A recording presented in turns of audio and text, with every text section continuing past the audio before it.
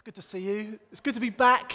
We've had a couple of weeks off, been doing the various things, a bit of DIY, a bit of gardening, a bit of sailing. Went on a sailing course, learnt which end of a boat is which, and which side to bail out if it's going under. We didn't capsize. We stayed afloat for the whole 2 days, and there was wind, so it wasn't just that we didn't get any wind. So that's where we've been. Others are away, I know, at the moment, but it's good to be together. It's good to be here with you again. There's nothing like worshipping with your home church, even if we're a reduced home church. We had a wonderful time last week, went to Everyday Wimbledon, one of our sister churches within the Newground family. Had a great morning, wonderful, but there's nothing like being back at home and with you guys. We're going to be looking at Psalm 127 this morning. We've been in the Psalms for some months, and I thought, why not? Let's continue with it for the summer months. There's so many of them. We're still just scratching the surface. Did you know that the Pilgrim's Way footpath is a matter of a few hundred yards up that way? If I'm pointing in the right direction, Philip with local knowledge, I'm sure he can assure me that is the right direction, isn't it? Towards the North Downs. Now, the Pilgrim's Way was the main route running east to west for thousands of years, so it's thought. Before the M25, I remember when it was built, actually, we had to go to Guildford a different way. Before the A25, before even the North Downs Way footpath, although some of it overlaps, was the Pilgrim's Way. It was called the Pilgrim's Way because at least since the 13th century it's thought that Christians went as an act of worship on a journey the 120 miles from Winchester Cathedral to Canterbury Cathedral along the Pilgrim's Way. That's what they did. And did you know that here we are roughly just over halfway between the two? So there you go. We're in the centre of the universe. I knew it was true, and I found a bit more evidence to that argument. Well, let me tell you about Psalm 127. Psalm 127 is the middle song of the Pilgrim's Playlist, a selection of 15 psalms known as the Songs of Ascents, selected for the Israelites to use as they worship approaching Jerusalem on a trip, on a festival holiday, if you like, or holy day, as they go up to worship at one of the celebrations in Jerusalem at the temple. So there we are, that's the context. And this is the middle psalm of those 15, Psalm 127. It will come up behind me, you can look it up or you can just listen. Unless the Lord builds the house, the builders labor in vain. Unless the Lord watches over the city, the guards stand watch in vain. In vain you rise early and stay up late, toiling for food to eat. For he grants sleep to those he loves. Children are a heritage from the Lord, offspring a reward from him. Like arrows in the hands of a warrior are children born in one's youth. Blessed is the man whose quiver is full of them. They will not be put to shame when they contend with their opponents in court. So you'll have seen there that Psalm 127 is divided into two little parts, and they're quite different. And they're on themes that aren't typical of the Psalms. The first one really talking about our work life. The second part talking about children. We haven't any small children here. Oh, we have! Hello, Rose, good to see you. But we do also have some teens and some bigger children. You're still children, that's okay for today, it's all right. It's not patronising. Well, maybe it is. I'm a child. You're a child, I'm sure, to somebody. So it's a little bit differently, but stylistically, this psalm is a little bit different as well. It reads a bit more like wisdom literature, because lo and behold, it was written by Solomon, who only penned 2 of the psalms, but wrote most of the proverbs. So it doesn't feel like a song in the normal way that we're used to a psalm doing so. Really, in summary, this psalm is reminding us that God is interested in the normal, everyday parts of our life. Yes, high days and holidays are great, but God wants to be involved in every day. And that includes our work life, it includes children. So let's look at those two themes. Well, perhaps it is a common distraction for pilgrims as they're travelling to an event to start thinking about work. Maybe it's like for you, you're on a day trip, you're going on holiday, and there are pings coming from your phone because you've forgotten to turn the email or the text alerts off, and you're reminded immediately of all the things that are waiting for you on your to-do list when you get home again. Well, I think this psalm is referring to three types of work, if you like, three types of activity, things that we do. Firstly, it's the jobs that we do to provide a roof over our heads and food on the table. All the things we do, if you like, to survive and to provide for our household. It can include our paid employment, but it can include also, I think, our housework and our home maintenance and our other projects. Jesus, we're told, is both the creator and the sustainer. And so, lo and behold, he's made us in his image, and we carry some of those kind of work elements in how he's built us. So, some of us get involved in building the house, maybe literally. Metaphorically, we're active in creating, in establishing things. Some of us are involved in guarding the city, protecting and preserving. So you can see those things. Some of us are better at pioneering. Some of us are better at sustaining and keeping things going. Some are better at starting new projects or businesses or initiatives. Others are good at just filling in, checking out the feasibility, keeping things going. And both in God are valid. They're an expression of him, the creator and sustainer. And both of them, this psalm tells us, can have some eternal value. The New Testament tells us, whatever you do, work at it with all your heart, as working for the Lord, not for human masters, in Colossians 3. But I think it's also talking to us about the house of God in this psalm. As the pilgrims got closer to Jerusalem, they'd begin to see, I guess, the temple rising above the city walls of Jerusalem. It was on a hill, Mount Zion. And this psalm is trying to get the attention off the wow factor of this magnificent building and city and onto the wow factor of God, a bit like we were doing this morning in our worship. No, it's God who's good. I think Jesus was doing the same with his disciples as they approached Jerusalem for a feast one day. Again, their eyes, wow, look at the stones on this building. Look at the relief on it. Look at the amazing structure. And God, no, look at God who's behind it. And I think there's a reminder here in this psalm for those on pilgrimage to worship at the temple that actually, it was God who set up the temple. He provided for Solomon. He provided for Zerubbabel when the exiles returned. It was him that made things happen. And he could destroy the temple and rebuild it in days, Jesus said. Don't look to the things. And we know, don't we, that Jesus is building his church. We now are the house of God. We, the people, made up of living stones. And Jesus is building the church. And nothing will stop it. Not even the gates of Hades will overcome it. And so in terms of church life, we can strategize church growth, filling up those empty seats around you. We can fill up our diaries with church activities and meetings. But really, unless God's in it, we're wasting our time. So as well as thinking about your day job, is God in this? Am I applying my faith to how I go about the things I do in an average day? We can also apply that principle to the things we're involved in church life. Do I have faith for the things I'm involved with at King's? Am I serving in the right areas of church life? And thirdly, I think in relation to work, there's a kingdom reference. We often refer to dynastic monarchies as houses. So Solomon was of the house of David, or Elizabeth, the Queen, she's of the house of Windsor.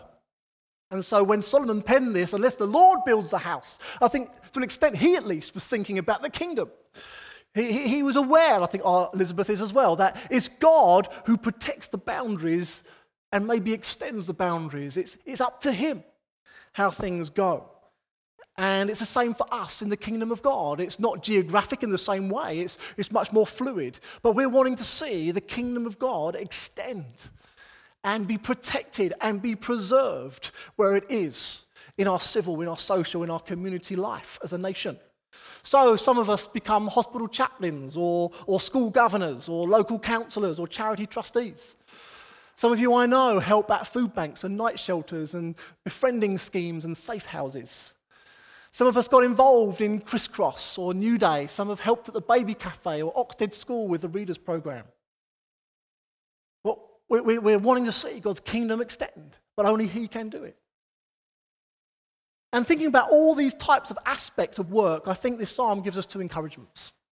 The first one is this, that our work, our activity, our doings can be fruitful, not futile. That is possible. I think the psalm is humbling us enough to acknowledge that we can achieve nothing without God. But it also is encouraging us to believe that as a Christian, it's possible to do things that are fruitful significantly in his eyes and not futile. Even the normal things, even the everyday things. When this psalm is talking about toiling for food, our daily chores and jobs, the mundane aspects, supposedly, of our lives can be infused with the purpose of God and can achieve things for his that delight him and are significant eternally. I think Jesus confirmed both of these possibilities when he said this in John 15, "If you remain in me and I in you, you will bear much fruit. But apart from me, you can do nothing." There's no middle ground. There's no third way. There's no, well, you can kind of muddle through and, a bit of fruit. And a bit. No, you can do nothing without God. But you can bear much fruit as you remain in him. So, are you doing the things that God wants you to do? That's a good question. And at this end of a kind of academic cycle, if you like, although it doesn't affect us all directly, it's a good time to think that through. Lord, what am I meant to be involved in? What should I no longer be involved in? What should I focus on, perhaps? The litmus test, I think, is faith. Do I have faith for this? Is this an expression of my worship to God? Is it an expression of my faith in him? And the second lesson, I think, around work is to get the balance right. It's balance, not busyness, that we're called to. But there's so much to do. And as Christians, we can feel that all the more. Oh, there's even more to do now. I've been alerted to this whole spiritual dynamic of life. But I can tell you, I've double-checked. Galatians 5, fruits of the Spirit. Busyness is not there. Love, joy, peace, patience, all that kind. Busyness is not there. It's not a fruit of the Spirit. Being crazy busy, burning the candle at both ends, going to bed late and getting up early because there's so much to do is not what faith in action looks like, says this psalm. Reminds us. It's easy to think, isn't it? I'm indispensable. It will only happen if I do it. It will fall apart if I'm not involved. I remember a time I'd been at my employment for 12 years and I felt it was right to apply for other jobs. I think God was directing me to that for various reasons. But 12 years in that industry, in that job, maybe for all of us these days, is a long time to be in one job.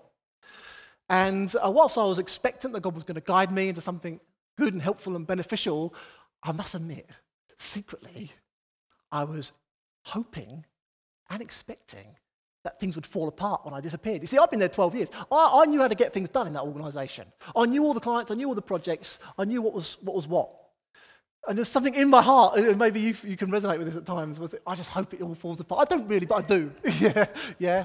Well, it didn't, did it? Of course it didn't. Life moves on. Life carries on. We're not as indispensable as we think. And God wants us to understand that in the right way. No, we can do nothing without God. But with him, fruitfulness. Look at verse 2 here. It says, "For he grants sleep to those he loves." If you're struggling with sleep, hold on to that. You're loved by him. He reminded us of that this morning in our worship. He grants sleep to those who love him, who he loves, rather. But I think if you note from the footnote, there's an alternative translation. The theologians are unsure which way it's going to go on this one, and I wonder whether the ambiguity is actually is deliberate. The alternative translation, if you've got it in your Bibles, is that while we sleep, the Lord provides for those he loves. See, while we're asleep, when we're doing nothing, God is at work. He's doing things. He's providing for you. He's even using the things you've said, the things you've done in the day, to some eternal significance for others. Some of it you might be aware of, some of it you might be oblivious to. Jesus said something similar in one of his parables. He said that the kingdom of God is like someone scattering seed on the ground. Night and day, whether he sleeps or gets up, the seed sprouts and grows, though he does not know how. And it's like that for us. So not only is avoiding crazy busyness good for your health, but balancing work and rest demonstrates your dependence on God, which I think is why God's built us so that we need the rest, to remind us of that need for him. So are you doing too much? Would be a question to take away. Have you embraced rest as an act of worship? Have you embraced saying no as a response of faith at times? So let's look at this second theme. It seems to be a bit of a jolt, but if you can imagine on a long car journey, and you've got some little people in the back, some of you can resonate with this, and at some point in the hours up the motorway or in the traffic jam, you might feel a bit of a, in the back of your car, in the back of the seat, yeah? A bit of a kick, maybe, or a nudge of some variety. Maybe at some point on that journey you could predict someone's going to desperately need the toilet and you've only just passed a service station. I don't know, has that happened to you? Or maybe every 10 minutes, are we there yet? Are we there yet? Yeah. That's normally me. But God wants to remind us of something. Maybe these pilgrims, as they traveled to the festivals and the feasts, and of course they went as a family, as a whole family, possibly extended families, clans, villages went together on journey to the festival at Jerusalem. Perhaps they selected this psalm to go in the middle so that they were all forced to sing these lines about children, because otherwise we might finish the sentence ourselves. Children are ... No, we're not meant to. We're meant to sing this song. You know, we used to put tapes in. They don't do tapes now. CDs. Yeah, if things are getting a bit tetchy in the car, yeah, you used to put a CD on and wheels on the bus going around. Well, this is God's chosen replacement for that. It goes like this: children are a heritage from the Lord. Offspring are a reward from Him. I'm not as good as you, Claire. Sorry. It won't become a crisscross song next year. I can tell. He wants us to sing these things. Children are a heritage from the Lord. Offspring are a reward from him when you have to get up in the middle of the night. Children are a heritage from the Lord. When someone's been sick on the side of the road, offspring are a reward from him. Blessed are those with lots of kids. Blessed are those with lots of kids. I'm very grateful it's not me. No. You see, to us, heritage refers to things from the past that we value. But to God, heritage refers to things in the future that he values. God is often looking forward when we're stuck looking backwards. See, he's looking forward to his unfolding plans that's going to go from one generation to the next to the next. He's itching to get on with the story. It's good news on good news. It's not going to be a peak moment and then it's going to be bad news. There will be bad news, and that may increase. But the good news is coming. Jesus is going to return. He's won victorious. He's looking forward. The heritage is ahead of us, not behind. You see, children are a gift of grace from a generous God to us. We don't deserve you, Rose. We don't earn you. He's gifted us with children. I was listening to the Radio 2 the other day, because you do that on long journeys, don't you? Steve Wright in the afternoon, or who is it this week instead of Steve Wright because he's away on holiday? Why does Steve Wright have to go on holiday when I'm on holiday? It's so annoying, because he's so good. Anyway, you get these factoids. You get these factoids? You get those? Factoid of the week, factoid of the day actually, or probably of the half hour. They come out with them every now and then, don't they? Do you know how many children has one mother born more than any? You know, what's the most number of children that one mother has had in her lifetime? You were listening, were you? Or do you know it anyway? You just know it anyway. Do you know her? It wasn't, no, it wasn't. But anyway, I looked it up. It is in the Guinness Book of Records, but, you know, with the rest of that, I don't know. But it's recorded somewhere. She was a Russian, 18th century, I think, peasant, and in 29 pregnancies gave birth to 69 children. That's 16 pairs of twins, 7 sets of triplets, and 4 quads. Might bring a few tears to our eyes, if it's not the salt in them, as we throw it over our shoulder. But God wants us to sing, blessed is the one whose quiver is full of children. And you know, we may never have 69 children of our own, but you may not have children of your own, but under your radar, in your universe, with an opportunity to influence and impact through teaching, through aunts and uncles, through your relatives, through those down your street, through those you employ, God was saying more the merrier. More the merrier.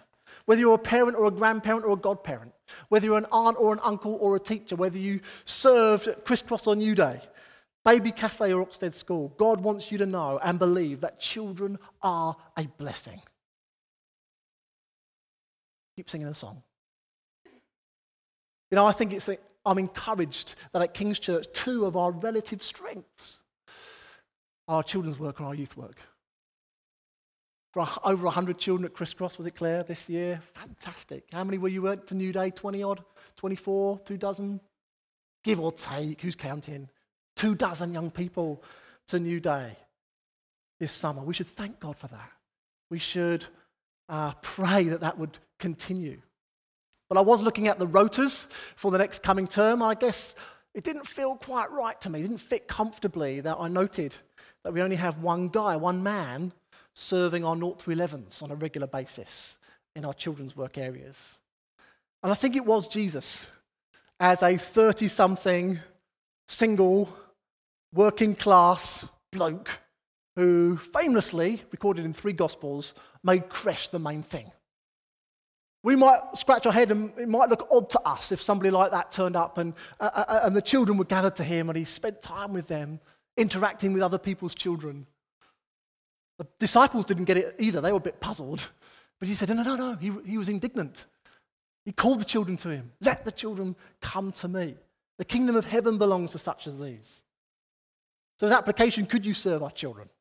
Friday night, early or later in the evening, for an hour a month maybe, on a Sunday morning. Put the Crisscross 2019 date in your diary.